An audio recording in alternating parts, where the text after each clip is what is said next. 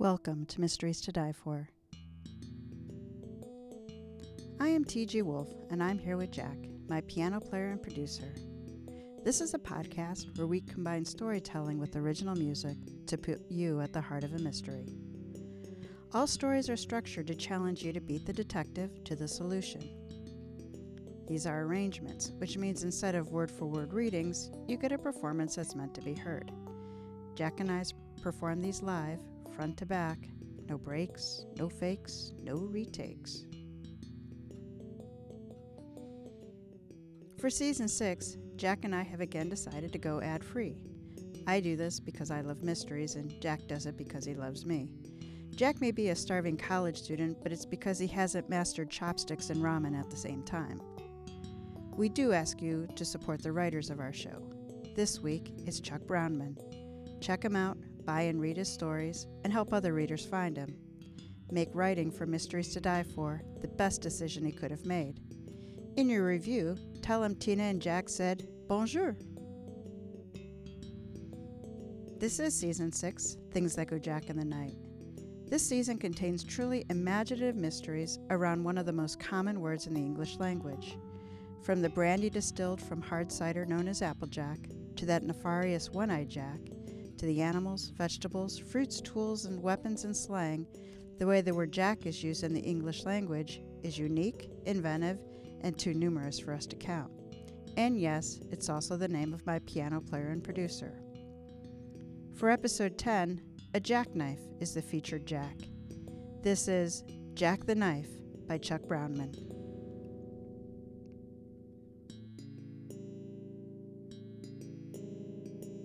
Chapter 1, Keeping a Watchful Eye. Yvonne Richardson sat at the tiny table, which, at the very last minute, had been shoehorned next to the kitchen at the rear of the restaurant's small dining room. With his back pressed tightly against the stucco wall, he shifted his body, looking for any position that wasn't cramped and uncomfortable. Instead, he smashed his knee against the table leg. Pain radiated along his shin. As he rubbed the tender spot, the kitchen door slammed open against the back of his chair, as the waiter said, "Too late. Watch out, coming through."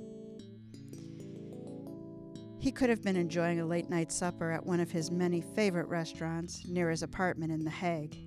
Instead, here he was in Manhattan, squeezed in, tired, hungry. But one thought superseded his complaints.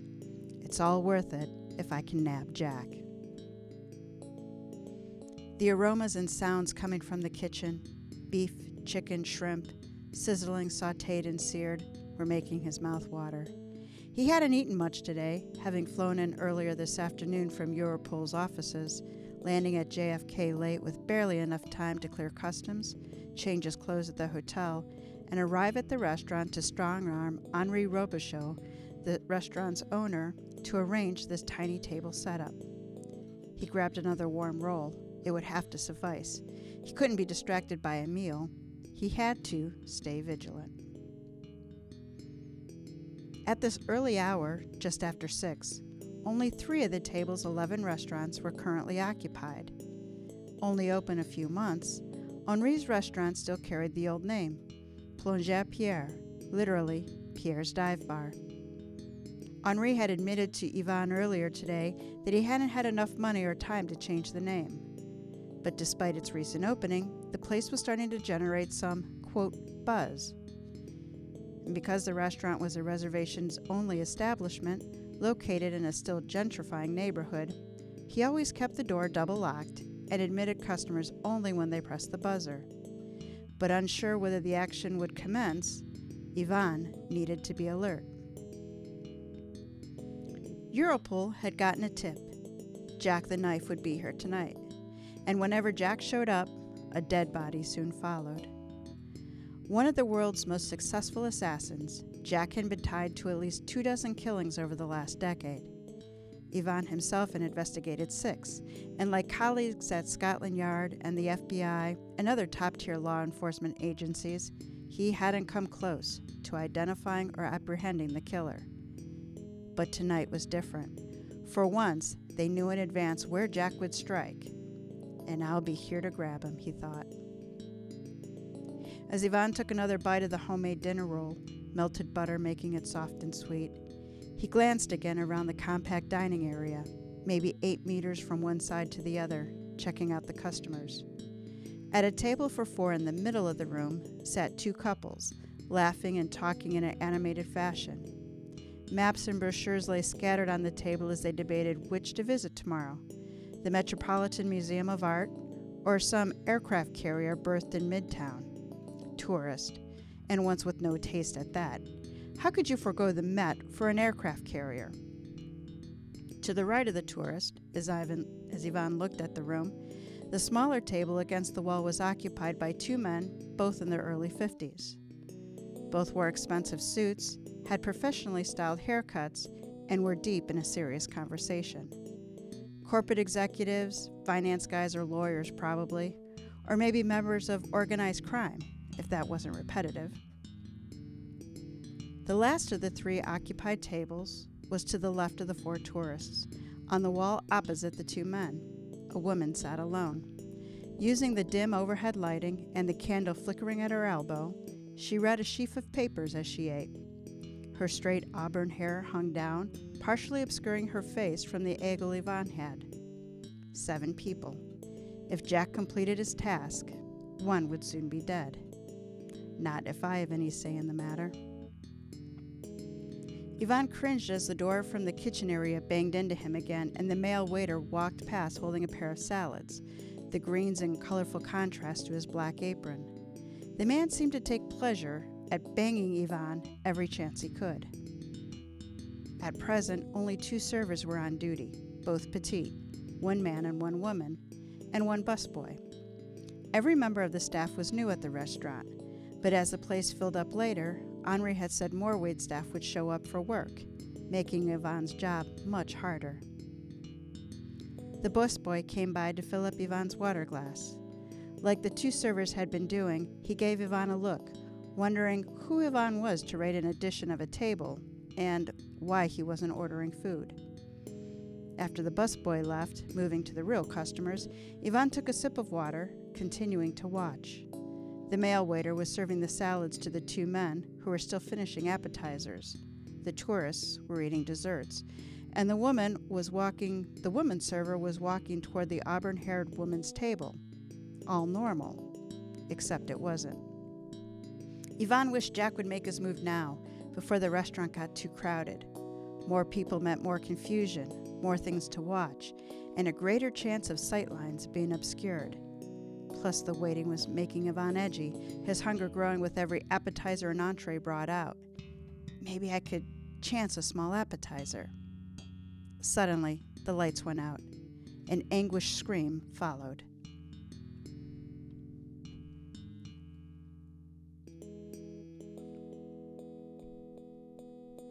Chapter 2. What's going on? From the darkness came multiple voices, people asking variations of, "What's happening?" Following the sound of a glass being turned over, a woman snapped angrily, "Be careful, you spilled your wine on me." Ivan reached out, trying to recall where he'd placed his phone on his table.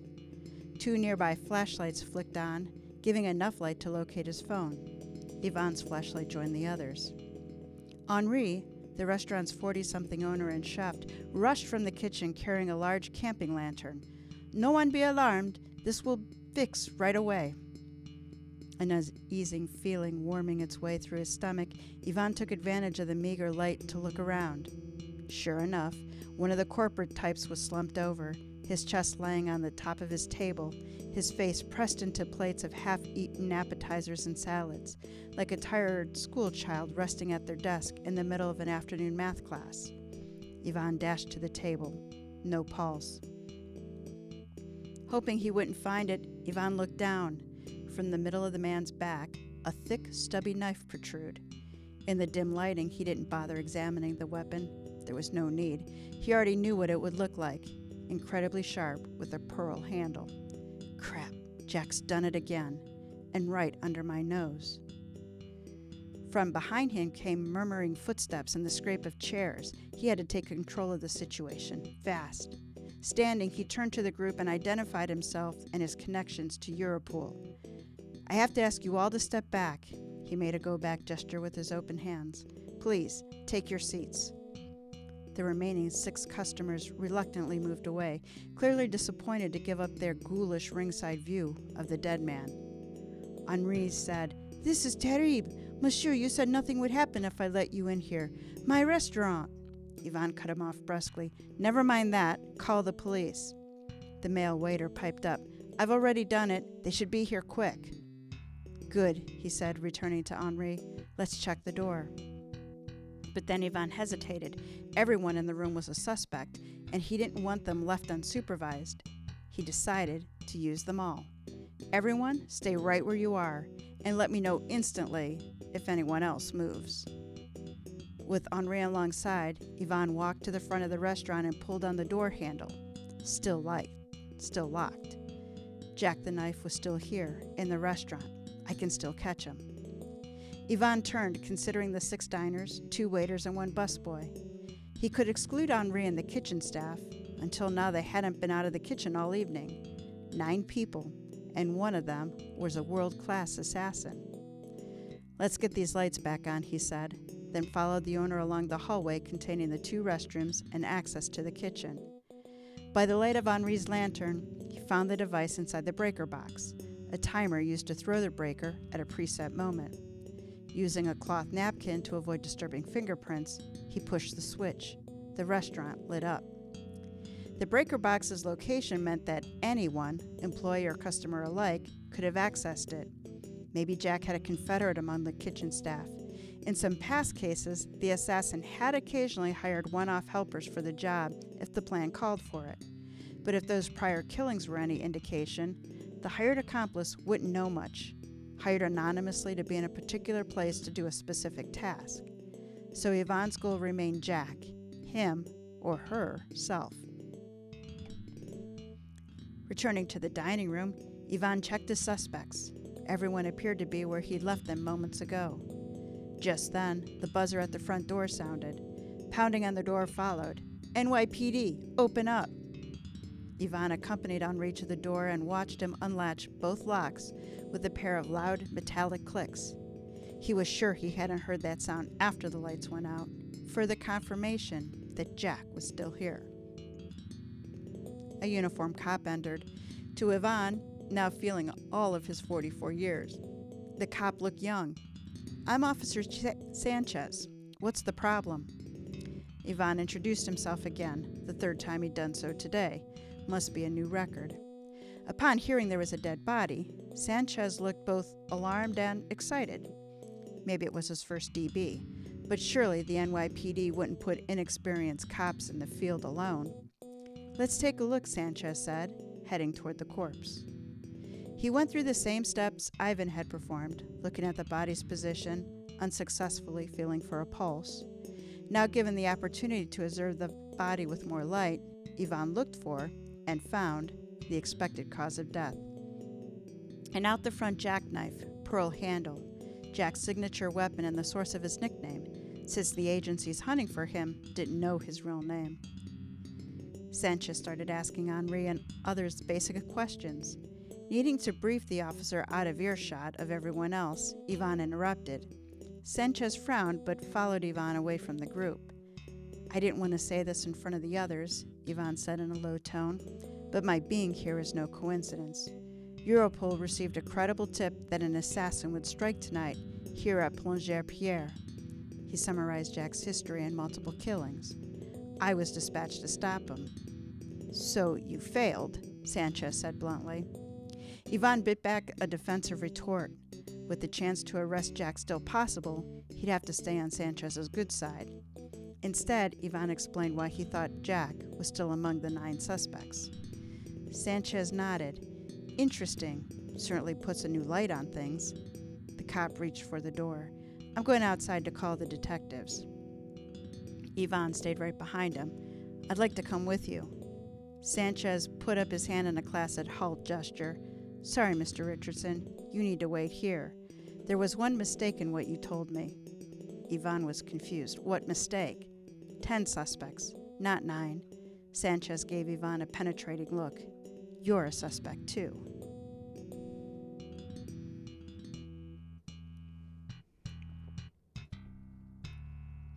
Chapter 3. Meeting Officer Sanchez.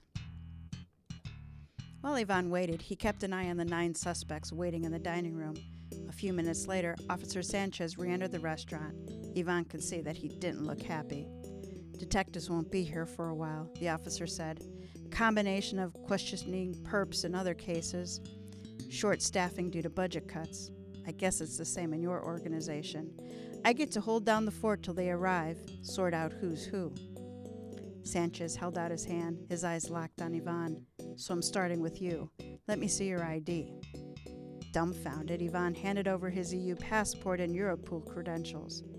Sanchez studied the documents carefully, then nodded and returned them. "I guess you are who you say you are." He rubbed his hands across stubble on his chin. "Don't mind telling you, I don't have a ton of experience with DBs. Sergeant Esposito, she's my watch commander, a real ballbuster. She said I'm in charge." He looked around as if verifying that no one was listening, then leaned closer to Ivan and said in a low voice, "But any help you can provide, on the down low?" "I'm happy to help," Ivan assured the officer. Then he gave Sanchez a condensed explanation about the assassin who eluded them for so long and the events leading up to why the police had been called. As Ivan finished, Sanchez looked incredulous. "It sounds like a spy movie. You don't even know what the guy looks like?" Ivan shook his head. "We're not totally sure he's even a he.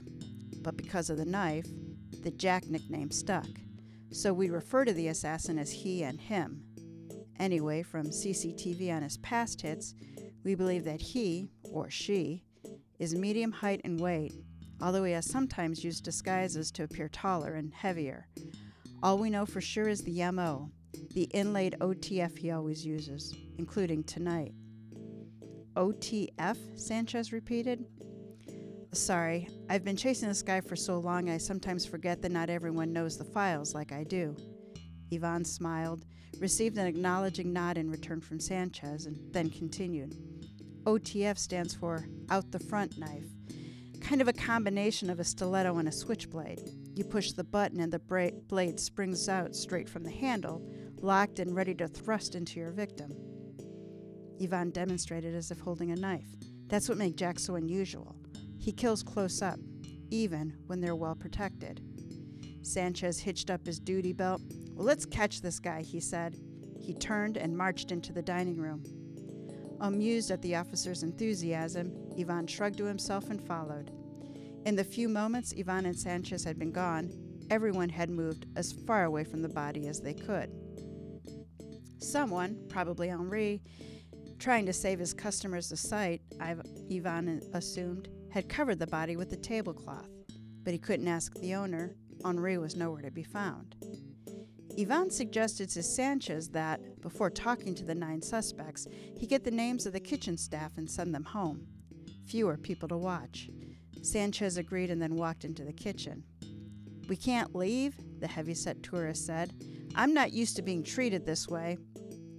"The officer will be just a few minutes," Ivan replied in a tone intended to calm everyone. Realizing that the crime scene was tainted, Ivan knew that his only chance of capturing Jack was to trick the assassin into a foolhardy move that would reveal himself. So he studied the group more intently than before, hoping to spot a clue. But everyone behaved as they should. The 4 tourists seemed agitated, especially the larger of the 2 men. The man seated with the victim was on his cell, talking about contingencies, contracts, and meetings. The red-haired woman who'd been eating alone sat patiently, studying the group as avidly as Ivan. And the waiters and busboys stood apart, talking amongst themselves and looking scared. After some minutes, Henri entered the dining room carrying a tray of appetizers. He offered them to his customers, along with abject and effusive apologies. A few minutes later, Sanchez entered the room. "It's about time," exclaimed the man who'd been dining with the dead man. "Can we go? I have an emergency meeting to get to." Sanchez replied, "You can go when I say you go." The tone of his voice had an edge of toughness. "For right now, you're all witnesses and suspects in the killing of that guy. No one's leaving yet." "But we have to," said one of the tourist women. "We have theater tickets. Show him, Charlie." She nudged the heavyset man standing beside her, who pulled an envelope from inside the pockets of his sports coat and brandished it like a Star Wars lightsaber. "Never mind that," Sanchez said. "I want to see IDs on all of you." Over a chorus of objections and grumbling, Sanchez gathered everyone's identifications and wrote them down. Ivan leaned against the wall watching, looking for a hint of who the assassin was. There was nothing. Then Sanchez joined Ivan. "What do you think?" the officer said, thrusting the paper toward him. Ivan scanned the names. The two couples he'd taken as tourists, the Fredricksons and Millers, were from Indiana. He didn't know which was which. The dead man's dining companion was Matthew Morrison, address Washington, D.C. The redhead eating alone was Priscilla Hannigan, a local from Brooklyn. The two waiters, Morden R. Joseph and Sarah Hassan, and the busboy, Mohammed Saeed, also had local addresses. "Nothing stands out," Ivan said. "Of course, Jack would have a fake ID on him, and we don't have time to verify that each one is who he or she claims to be." He handed the list back to Sanchez. "Before we question any of them, maybe we should find out something about the victim." "You mean touch? Go through?" The officer turned pale, cleared his throat, and then looked away. Would you mind?" "Just my luck. 36,000 cops in New York City, and I get one with a weak stomach." Having to prop up Sanchez was going to make catching Jack that much harder.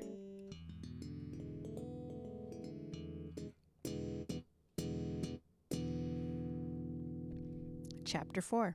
The Victim and His Dining Companion. Approaching the dead man, Ivan reached underneath the tablecloth and felt around, ignoring the looks of shock and disgust crossing the faces of the Indiana tourist and of Morrison, the dead man's companion. No reaction from the redhead. Interesting. He forced himself to disregard the gooey texture and the coppery smell. Good thing he hadn't eaten. He might have vomited Henri's food. Finally, he located and extracted the man's wallet. Walking back to Sanchez, he grabbed a napkin to wipe his hand, but only some of the victim's blood wiped off. Handing the wallet to Sanchez, he said, "Who is he?" Sanchez flipped it open. "Frank Anson, Illinois driver's license, Chicago address." He shuffled through the rest of the billfold. Amex Black Card, Chase Sapphire Reserve. Guy must have had a lot of dough. "Not much good to him now," said Ivan. "Let's find out more about him from Morrison." They were eating together. Sanchez summoned Morrison to join them. Now that Ivan could see the man without a dining room table shielding him, or surrounded by the chaos of murder being discovered, he judged Matthew Morrison to be about Ivan's own height, a shade under 2 meters. "You're in the States. Better to think of it as an inch or two over 6 feet. Morrison wore a dark suit worthy of the Seville road tailor and a sour expression worthy of a Marseille longshoreman. "Are we finally free to leave?" Morrison snarled. "I'm asking the questions here," Sanchez countered. "I understand you were eating with the victim. Tell us about Mr. Anson." "He's the CEO of a manufacturing company, in from Chicago on business," Morrison said. "He was here looking to arrange financing for some new business opportunities. We met with the banks today and we were scheduled to meet again tomorrow." "And what is your business with him?" Sanchez asked. "I'm an attorney in Washington." Morrison extracted a business card and gave it to Sanchez with a flourish. "I advise clients on governmental matters. As part of the financing, there were regulatory issues we had to discuss with the bank." "What about the other customers?" Sanchez asked. "Did any of them talk to Mr. Anson, interact with him in any way?"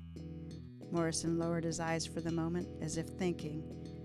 "Now that you ask, that woman there wearing the blue blouse," he said, referring to one of the tourist wives, "she pestered him about sights to see in New York, good restaurants, that kind of thing. She wouldn't leave him alone. He finally had to be rude, basically told her to shut up. But it wasn't Frank's fault. We had issues we needed to resolve." Now that Morrison had said this, Ivan realized that he'd seen the interchange, but hadn't thought much of it. "Really?" Sanchez said, his interest apparently by a sudden arching of his eyebrows. "How did she react? Did her husband get angry?" Yeah, her husband, the beefy guy, Morrison said, pointing at the man. He kept muttering to himself. Seemed like he was going to pick a fight. I told him to calm down, to just finish his meal without causing a scene. Sanchez flashed a, "Do you want to ask anything?" look to Ivan. Ivan took the hit. "What banks were you meeting with, and what were the meetings about? Were they going well?"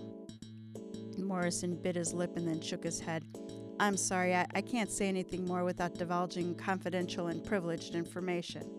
Sanchez shut him down. "This is a murder investigation." But Morrison refused to say anything further. Sanchez told the attorney to go back to the others. Before complying, the lawyer paused. "You asked about the other customers." The lady was making a lot of contact with Anson. "Which one?" Sanchez asked. "The redhead eating by herself." She gave Anson a bunch of glances and smiles. It seemed like she was interested in meeting him, and who knows? But he was killed before he could accept the invitation. Morrison left to rejoin the others. "Lawyers," the officer said with disgusted tone in his voice. "Whole world would be better without him." "Perhaps," Ivan said, thumb on his cell. "But here's the firm's website with the picture and bio of Morrison. I wouldn't put it past Jack to set up an elaborate website in case anyone looked. But for now, I think we can accept his story as fact at face value, pending further information." "If you say so, but I'd still like to get another shot at him, just on general principles." Sanchez wrote something in his notebook. "Who do we talk to next? The fighting tourist or the seductive redhead?"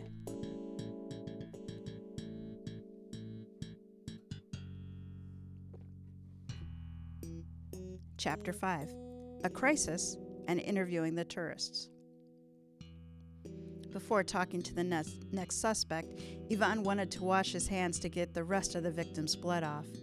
He walked past the small table he'd been sitting at and glanced in at the kitchen to make sure things were under control in there. They were not. A large pot had been left on the stove. Steam billowed from the pot. As Ivan got close, he saw a murky and smelly liquid inside, bubbling and close to a boil. His eyes began to tear and the noxious smell gagged him. Ivan ran to the door leading to the dining room. "Henri," he called, "come quickly." Henri entered, a panicky look on his face. He was followed by Sanchez and both waiters. Ivan asked, "Is that supposed to be on and left unattended?" "No, monsieur." Henri launched into a furious set of orders and instructions to the two waiters, accompanied by pointing and gestures. Ivan told Sanchez to go back out and keep an eye on the customers, make sure no one left or contaminated the crime scene any further. Then he got a wet rag and dabbed at his irritated eyes. Henri and the woman waiter ran back and forth across the kitchen. Within minutes, the situation was under control. "Almost another disaster, monsieur," Henri told Ivan when things had quieted down. "A particularly bad combination. Ammonia and water. It would create a pungent stink, maybe even start a fire." A fearful look crossed the restaurateur's face. "Sacre bleu, what else could go wrong tonight?" While Henri went to the food warmer to see what he could offer his customers to salvage the evening, Ivan took the opportunity to talk to the two waiters, both of whom had been in the dining room when the lights went out. Sarah Hassan was a drama student at New York City College. Medium height and build, her white shirt and white apron showed signs of wear. She was in her 20s, still living at home with her mother. "When the lights went out, I am worried," she said. "If Henri has to close, well, money's tight. I might have to drop out of school for a while." "Don't you worry none, Sarah," said the other waiter, Morden Joseph. He was in his 30s, trim, and stood about 5 inches shorter than Ivan. In response to Ivan's question about his name, Joseph laughed. "You ain't the first person to ask. My folks told me it's a family name, but I think it was just my daddy's way of making sure I got beat up in school. Toughened me up, you know. Anyway, I had just delivered the salads to those gentlemen when the lights went out. No one bumped into me or anything." Ivan knew where the busboy, Mohammed Saeed, had been, but asked anyway. "After I filled your water glass, I went to the table of 4. The small lady was drinking water quickly," he said. "I refilled her glass 3 times so far." Henri called for them and they scurried out of the kitchen. Left alone, Ivan surveyed the room. The ammonia mixture had been part of Jack's plan, perhaps a way to create confusion and let him slip away. But did Jack do it? Or did he, or she, have an accomplice? No one would notice Henri, the waiters, or the busboy going in and out of the kitchen. It might be the perfect cover for a helper. He'd have to keep his eye on all of them. Ivan returned to the restaurant's dining room as the two tourist couples joined Sanchez next. According to their credentials, they were the Fredricksons and the Millers, but Ivan had not yet distinguished one pair from the other. One of the men was large, not just tall, but broad and burly with a receding hairline and florid skin tone. He was attached to the woman who had attempted to engage the victim in conversation. She, too, was tall and carried with her a sense of entitlement. The smaller, quieter couple stood behind the larger couple, as if for protection. "I hope this won't take too long. We have these theater tickets we paid $2,000 for," said the larger man, who Ivan finally realized was Charlie Fredrickson. "As long as it needs to," responded Sanchez, clearly not swayed by the man's bombast. Under Sanchez's preliminary questions, the four tourists revealed that they were in from Terre Haute, a city in Indiana, which Ivan recalled was somewhere in the middle of the United States. The two husbands were partners in some sort of agricultural business Ivan didn't quite understand, and they also served on their city's Economic Development Advisory Board. They were in New York on what the men described as, quote, a long overdue vacation. As Sanchez established the basics, Ivan kept his eyes on Henri, Sarah Hasten, Morden Joseph, and the busboy, Mohammed Said. They seemed to be acting normally, Henri hovering like a mother hen over his customers and bossing the staff around as they served. But still, it couldn't hurt to stay vigilant. Ivan felt Sanchez touch his arm. "You want to ask any questions?" Sanchez asked. Yanked from his thoughts, Ivan nodded. "Mrs. Fredrickson, I understand you engaged the victim in conversation during dinner." "It was just innocent conversation," interrupted Charlie Fredrickson, his voice strident. "We were sitting next to him in this tiny restaurant, for crying out loud." Henri harumphed from across the room. "My restaurant? It is not tiny," he said. "It has atmosphere." "Pipe down, both of you," Sanchez said. "Go on, Agent Richardson." Ivan approached Mrs. Fredrickson. Up close, he noticed miniature stress line around her eyes. She momentarily put her left thumbnail in her mouth, chewing on it. The light from Henri's sconces caused her diamond watch to glisten. She wore no other jewelry. More than nervous, she scared, hiding something. "Mrs. Fredrickson," Ivan said, "you were sitting closest to Mr. Anson, the victim, and doing most of the talking to him. What were you saying?" The blonde smoothed her long hair. "Just how are you and what places are good to see? The sort of superficial talk you have with the stranger." Ivan pivoted quickly to the other woman, Mrs. Miller. "Is that accurate? You were sitting across from Mrs. Fredrickson, also close to Mr. Anson. You must have heard the exchange." Mrs. Miller looked like a small scared bird. She shrugged and moved slightly behind her husband. Ivan turned back to Mrs. Fredrickson. What was she hiding? Is she Jack or his accomplice? "Who initiated the conversation, Mrs. Fredrickson? You or the victim?" Mrs. Fredrickson licked her lips and looked at her husband. He came to her rescue. "What difference does it? Let me hear it from her, Mr. Fredrickson." Ivan leaned toward the woman. "I think she'll crack if I press her." "Come on, Mrs. Fredrickson, let's have the truth, because I'm told that the conversation was more like you were flirting with Mr. Anson." Charlie Fredrickson stepped in front of his wife. "Just a minute there, fella. We're from Terre Haute. We don't take kindly to our women being accused of that kind of behavior. I think you owed my gal an apology." "And if I don't?" Ivan challenged. "Well, I'll force you to." Fredrickson started to remove his suit coat. "My gal," that's what Fredrickson had said, and no ring on her finger. "Mr. Fredrickson, lying during an investigation constitutes obstruction. Isn't that correct, Officer Sanchez?" "That's right," Sanchez agreed. "So think carefully, sir," Ivan continued. "Being arrested will most certainly cause inquiries to be made back home, followed immediately by adverse publicity. Your relatives back home are certain to hear of this." Fredrickson froze and went white. "Charlie," Mr. Miller said in a soft voice, "think about Claire and the kids." His facade breached. Fredrickson's bravado melted like snow in July and came out through a whole story. The woman traveling him was not his wife. She was Andrea Thomas, an employee at the business he and Miller ran. Recognizing the victim from business news stories, Fredrickson and Miller had hoped to get him interested in buying a new factory in Terre Haute. So Fredrickson had instructed his companion to flirt with Anson. "But the man was a pig and a snob," Fredrickson continued. "A typical big city fella. No offense." Yvonne waved away the insult, intended or not. "So, me and Rick," Frederick gestured to Miller, "we decided we would do business with someone else. But before we could leave, the lights went out and, well, you know." "Thank you for coming clean," Yvonne said. "Please wait to return to the others." Left alone with Sanchez and Henri, Yvonne said, "What do you think, officer? Are they the killers?" Sanchez said, "Definitely. They killed any interest I have in ever visiting Indiana." "I'm sure, so let's talk about the intriguing Mrs. Hannigan," Yvonne said. "Perhaps you will fare better with her."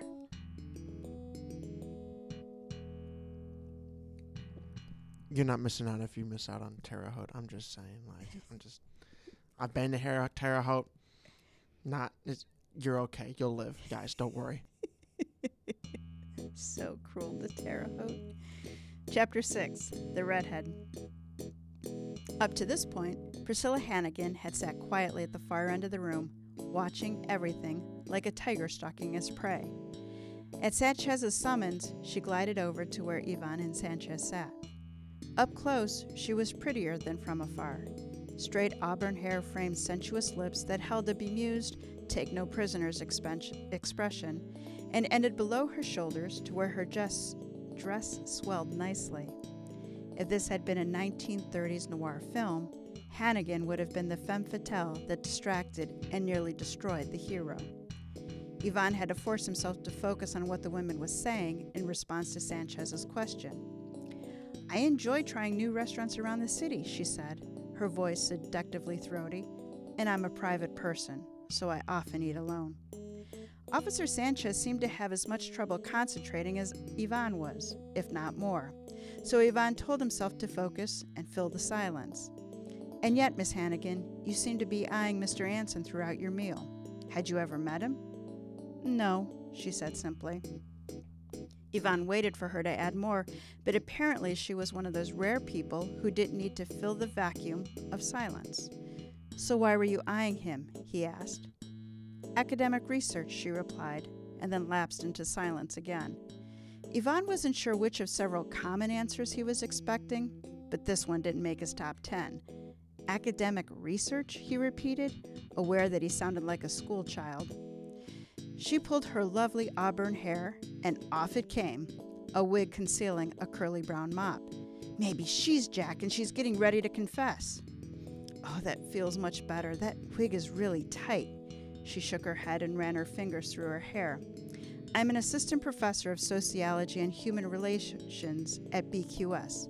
That's a community college with campuses in Brooklyn, Queens, and Staten Island." "And your work entails going out to dinner in disguise?" Yvonne asked, thoroughly confused.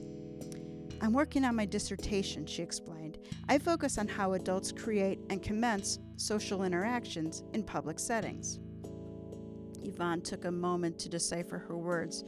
"So you're studying how people pick each other up in bars and restaurants?" "I just said that." Professor Hannigan's tone and raised eyebrows suggested Yvonne was a slow learner.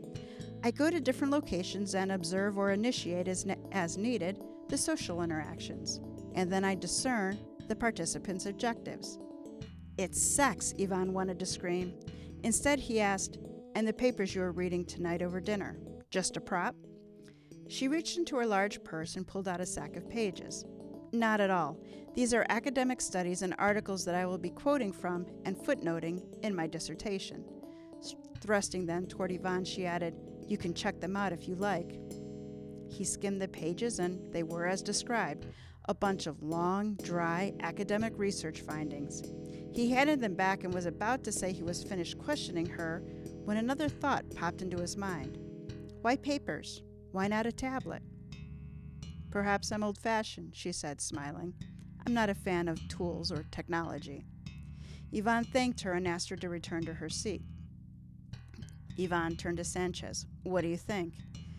I wouldn't mind helping her with her research and asking her out, the officer responded. Yvonne shook his head. I meant about the case. Oh, Sanchez grinned wolfishly.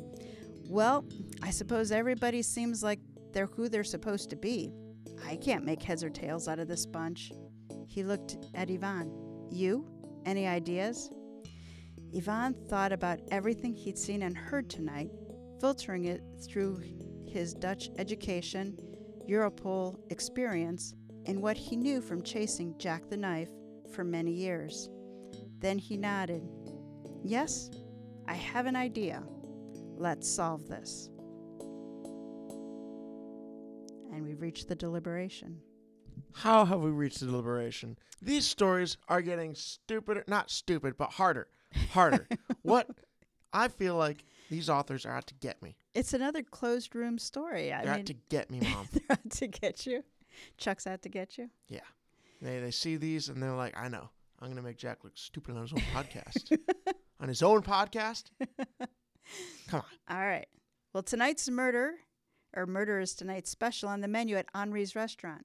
Jack the Knife, a skilled assassin, has killed his target, Frank Anson, and hasn't yet been able to escape. Europol agent Yvonne Richardson and NYPD officer Sanchez need our help to identify the killer in a room full of suspects. Okay, so here's the suspects in the order that we've met them. Now I've eliminated the people who truly are not suspects. Okay. So we have Matthew Morrison, D.C. lawyer who worked with the victim. Uh-huh. Sarah Hassan, I think I said her name both ways, a waiter at the restaurant and a student. Is it supposed to be Hassan? It's Hasan. Oh, never mind. If it was two S's, I think it'd be Hassan. So I think I pronounced it Hassan, and then I was like, no, there's not two S's. Yeah. So, Morden R. Joseph, he's the other waiter at the restaurant. Uh-huh. Mohammed Saeed, who I also said his name two different ways, a busboy at the restaurant. Okay. Charlie Fredrickson, a businessman from Terre Haute, Indiana. He's the blustery one. Mr. Miller, who didn't even get a first name, Fredrickson's friend and business partner. Okay. Andrea Thomas, Charlie Fredrickson's quote-unquote date. Yeah. And Priscilla Hannigan, a professor at the local community college. Okay. All right, so here are the facts. All right. Jack the Knife kills by getting up close and personal with his victims using an OTF jackknife. Okay.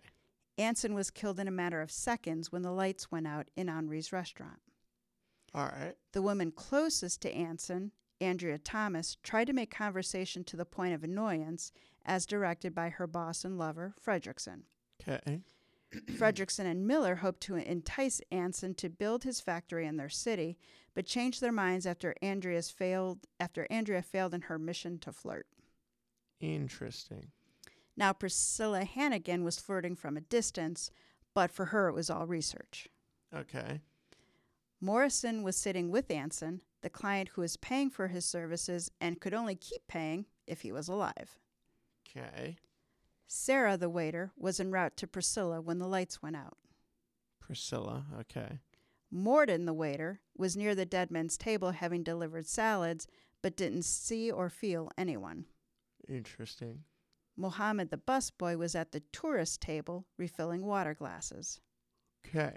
In addition to killing Anson, Jack or an accomplice put a pot of ammonia and water to boil. So, who should Yvonne arrest to bring Jack to justice before dessert? Okay. So I have multiple things to point out. Okay. One, I feel bad for people in Terre Haute. I'm sorry. I said it, and I felt bad to the people. I don't feel bad for any other object that exists in Terre Haute. Screw that place. Have you been any place except the one place? Except for the one place that I performed in? Yes. No. But I hated that performance. And therefore, screw Terre Haute. I've been to a couple places in Terre Haute. I've been to the Indiana State University campus there. That's very nice. And we Wow. actually did some, my day job company did some work at both the water plant and the wastewater plant there. And the people there are very nice. They're very Midwest Indiana people. Like I said, I'm sorry to the people, not to the physical location. Okay. Okay. Second of all, how did the lights turn off? There was a gizmo or timer set in the fuse box, Okay. so that at a set time the lights went off. Okay. So everyone was where they had to be. Okay. Now So that fuse box, they said, was in the hallway where the kitchen and the bathrooms were, so everybody had access to everyone it. had access. Interesting. I don't think so. The thing that I thought was weird is the comment he said. What's the guy's name again? Starts with the Y. Yvonne? Ivan. It's spelled Ivan, and I think I slipped up there a time or two and said Ivan. Yvonne. Ivan. My bad. I thought it was spelled like Yvette, which is spelled with a Y. But Yvonne asked her why she, like the Scientologist, not the Yes. sociologist, why she used paper instead Yes. of a tablet, and that seemed like a very specific thing to add. Like Hmm. it was, he stopped. So I feel like that has something to do with it. However, I don't know how. Okay. So if we're talking location wise, technically I think all three waiters had the opportunity to have been near him. I don't think the waiters had anything to do with the killing itself. I mean, all three waiters were standing, They were and standing. all of the patrons were sitting. Yes. But the killer, I guess the killer could work there. But it's not, the story hasn't been told as if the waiters were Jack. It sounds more like the waiters are accomplices. It's a new restaurant, so all of the waiters and bus people are new. So it's not like any of these characters have worked for Henri for 12 years. So one of them could theoretically be Jack. Theoretically. But I'm going to game it and say it's not. Okay. Because the way he's explained it during the story makes it sound like when referring to the waiters, he's referring to the help that might have gotten hired. So I'm going to say the busboy got hired as the help. Okay. Because he seems like the kind of guy who could have gotten in and out of everywhere without being noticed too much. So you think he's the accomplice? I think he's the accomplice. When you say the help. I think he's the accomplice. It feels like the quote unquote date girlfriend, she was closest, and she also has like the least connection with the other guys. Okay. Because I don't think Jack would have I don't think Jack would have a bunch of people there like those dudes. The tourists? Yeah, the tourists. To like know who he is. Mm-hmm. And she doesn't seem like, she seems like she could very easily, slip in and out of that whatever social situation. Okay. I feel like I'm not explaining myself well. But No, I'm going to go with the date. Andrea Thomas and Morton, and we'll see how wrong I am. Wait, Morton or Muhammad? Oh, is Muhammad the... So Muhammad is busboy? the busboy, That's what I and meant, Morton Muhammad. is the waiter. Too many M names. I didn't notice how similar they were until you just said that. Muhammad and Andrea. Okay. I know I'm wrong, but I would want to know how wrong. Okay. Well, before we go into that, I want to remind those who are also mystery readers that the companion book for this season and all the previous seasons, A Word Before Dying and Move It or Lose It, are available in ebook and trade paperback from online retailers. The dimes and quarters from those book sales do support the podcast and keep Jack in Pop-Tarts and software updates. And now we are ready for Chapter 7, The Killer is Revealed.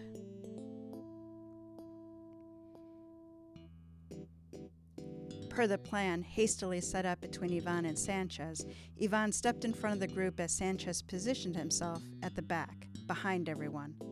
Henri continued to ply his customers with complimentary wine and hors d'oeuvres in an attempt to avoid negative online reviews, while the Fredricksons and the Millers talked quietly amongst themselves. Priscilla Hannigan read her academic papers, and Matthew Morrison alternated between phone calls and either texts or emails, probably trying to salvage the financial deal Frank Anson had been working on. Joseph, Hassan, and Saeed The 2 waitstaff members and the busboy helped Henri, but also cast nervous glances at everyone. Ivan held up his hands for silence, and the group grew quiet. I want to thank you all for your cooperation. I know it's been a difficult and trying time, but let me assure you, it is almost finished. You've caught the guy? Asked Charlie Fredrickson. Almost, Ivan nodded. I know who it is, and I can prove it. He paused dramatically, watching everyone's reactions, likely still worried that Fredrickson's affair would be publicized by the murder. The 4 tourists looked nervous. So did Henri and the 3 members of his staff, albeit for different reasons, all revolving around money and whether the restaurant could survive bad publicity. Hannigan and Morrison each remained impassive, which Ivan expected, because both were accustomed to observing and not showing reactions. Before identifying the killer, he said, "Let me tell you how I arrived at my conclusion. Frank Anson was CEO of a manufacturing company, probably what is called a Type A personality. That would make him extremely difficult to work with, or for. Of everyone here, you're the only person who knew him, Mr. Morrison. Am I correct so far?" Matthew Morrison stared at Ivan, probably evaluating the pros and cons of answering, not answering, and hedging the truth. "Everyone has their idiosyncrasies," he said, clearly selecting the middle choice. "I'll take that as a yes," Ivan said, nodding. "And in today's corporations are evil environment, that made him a target for liberal members of society. Right, Professor Hannigan? You deal with college students a lot." Priscilla Hannigan shrugged. "That's outside of my field of academic study." "Perhaps," he said, "but even so, there are people who want the benefits of what a man like Anson could provide, things like job, money, fame, and power. Those are up your alley, aren't they, Mr. Fredrickson? Mr. Miller?" Fredrickson remained belligerent to the very end, maybe helped along by Henri's generous pourings of wine. "Nothing wrong with wanting those things, Agent Richardson. It's what makes America strong enough to protect you European wusses." The burly man pulled away as Miller tried to shush him. "It's a fact and everyone knows it." "I'll be happy to debate that another time," Ivan responded. "But let's not forget that Mr. Anson insulted your female friend. Those kind of affronts must be responded to, either gallantly by the gentleman or viciously by the women. Don't you agree, Mrs. Miller, Miss Thomas?" addressing the 2 women and using the real name of Fredrickson's date. "No," they said as one. "We would never." "Of course not," Ivan reassured them. "The thought never occurred to me." Ivan caught Sanchez's eye and nodded. "Be ready. Jack will react."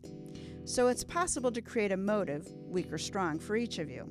And given the cozy confines of Henri's establishment, everyone could have dispatched Mr. Anson. Ivan paused. "But only one of you." Morden Joseph, the male waiter, leapt forward and grabbed the serving knife fork from the platter Henri was holding. He held the long, sharp tines to Henri's neck. "That's quite enough, Agent Richardson," he said, all remnants of his earlier good humor gone. "I'm getting out of here, and no one's going to stop me." Even with this surprise, Ivan reacted, stepping toward Joseph and his hostage. "You've got nowhere to go, Jack. Let Henri go, and I'll make sure you're treated fairly." Jack rotated, keeping Ivan in front of him. "That's what you say now, but later it'll be a different story." "You have my word," he said calmly. Then he shouted, "Now!" Officer Sanchez put the barrel of the gun against Jack's temple. "One move and you're a dead man." It ended quickly from there. Jack let Henri go and Sanchez cuffed the assassin. Then he called the detectives to tell him that he was bringing up the perp. Sanchez walked over to Ivan. "I'm taking him to the 27th precinct. You'll need to head there yourself. Ask for Detective Hill or Sergeant Esposito. They know who you are." Sanchez put out his hand. "I enjoyed working with you, Agent Richardson. Next time you're in the States, let's get together and have a drink, instead of murder." Ivan laughed and shook the officer's hand.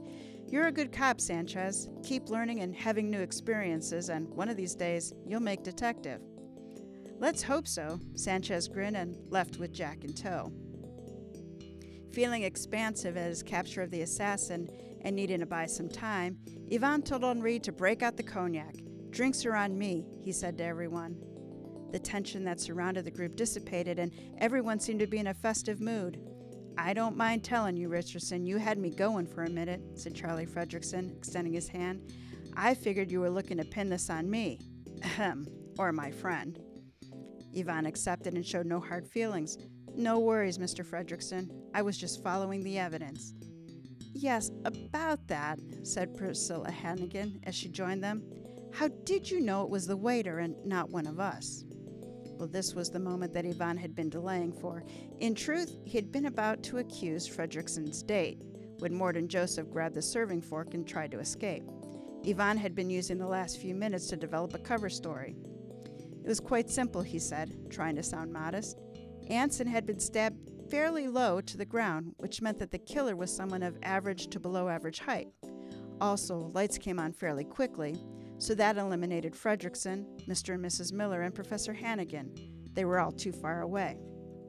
And Mr. Morrison's identity, well, that had been established. Very impressive, Agent Richardson, Priscilla Hannigan said. She pulled a card from her purse and wrote on the back of it, Here are my office and cell numbers. I hope that you don't have to leave for Europe too quickly. She blushed slightly. I was hoping you could assist me with my academic research.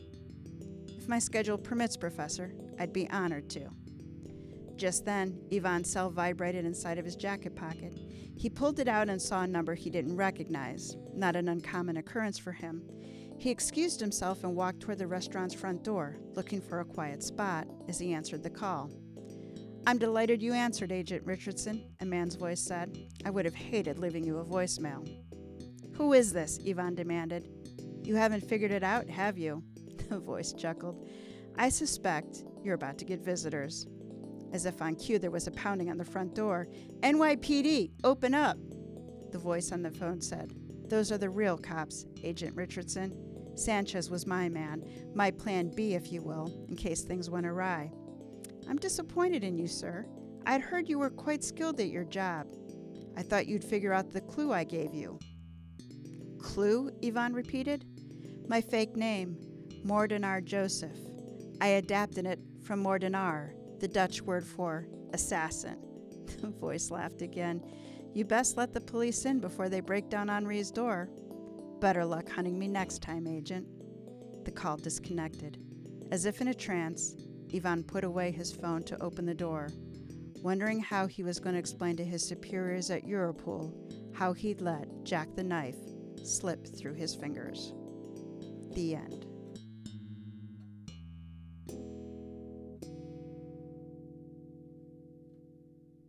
Well, I was wrong. I'll be the second to say that. The first one being every listener when they figured it out. Really cool story, wasn't it? That was a cool story. Yeah, I thought it was weird that they sent one dude to a murder. Yeah. And like just a regular old beat cop. Mm-hmm. Even for like the Interpol dude, he should have been like, hey, can we get more than one person down here? So when I was reading the story, I read it 2 or 3 times. And when you read it through the first time, you're like, wow, like, no, that doesn't work. But when you read it through the second time, there are all these little things. Like every time Morden went from the kitchen into the dining room, he banged into Richardson, into Yvonne as hard as he could. Huh. And then he was at the table delivering salads when the light went out. So he was physically right there. And when they interview him, he's like, well, nobody bumped into me. I didn't see anybody. No, because you were the killer. That's the one thing I noticed. Was like, no one bumped into him. Well, so you're assuming he's innocent. Okay, I guess he's not a suspect. So Chuck did craft him to be almost not there. Yeah, he just blended into the scenery. That was pretty cool. And then he goes into the kitchen and he puts the water and ammonia on the stove. And again, he's going in and out. They've already sent the kitchen staff home. So he just has to be alone for a few minutes. It would have started a problem that would have allowed him to walk right out the front door if Yvonne hadn't walked in on it. I never would have guessed the cop. I guess I could have. I did a few times be like, that's not what a real cop would do. What the hell? I did not. I was so surprised by Sanchez. I didn't have that. A real cop wouldn't do that. I was just like, man, he really got a rookie. Yeah, I guess that was part of his whole cover was that if he doesn't know what he's doing, well, he's new. Yeah. That explains And that. Yvonne will do it for him. I guess it would have been a real hint if he was supposed to be weathered and he made little mistakes like that. Yeah. That could have been a hint, but no, that was pretty covered up. Never would have guessed him in a million years. Nope, and obviously we don't speak Dutch, so we would not have gotten Moordenaar. And since Yvonne didn't cue in on it, there was nothing to read like, oh, hey, that sounds a lot like the word for assassin. Yeah, that was specifically for the character. Yes, not for who us, we the are reader. not. Yes, the listener. That was pretty cool. Screw Chuck for making a Terre Haute dude. But anyway. Well, so Chuck's day job is a lawyer, so he made a number of lawyer jokes. I think the Indiana and Terre Haute was to entertain you and me, and then he balanced that out with his own lawyer cracks. Yeah. The only thing that I think confused me was like there was the one guy was from Illinois, the other guy was from DC. They seemed to be friends, but they don't live anywhere near each other. They're business companions. That's why I was like, fine, whatever. So I did do some research on jackknives, and this was actually, of all the jacks that I've done the research on, this probably has the most boring backstory. Because every other jack has been pretty, even like lumberjack was really inventive on, it means wood and man, but how it came to be. A jackknife is a clasp knife, and that's one where the blade folds into the handle, and they've been around since quote antiquity.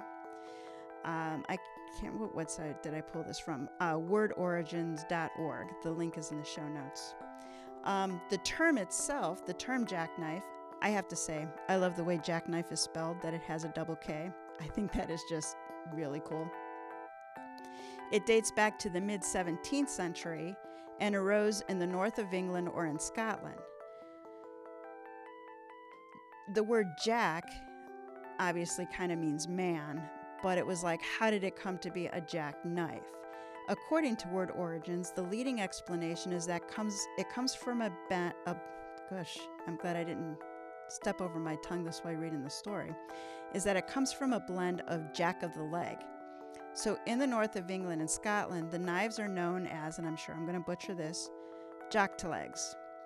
The jack is from the use of the word man, and the leg is thought to refer to the fact that the handles of such knives are often carved in the shape of a human leg. To this day, jambette, little leg, is used in some French dialects to refer to a clasp knife.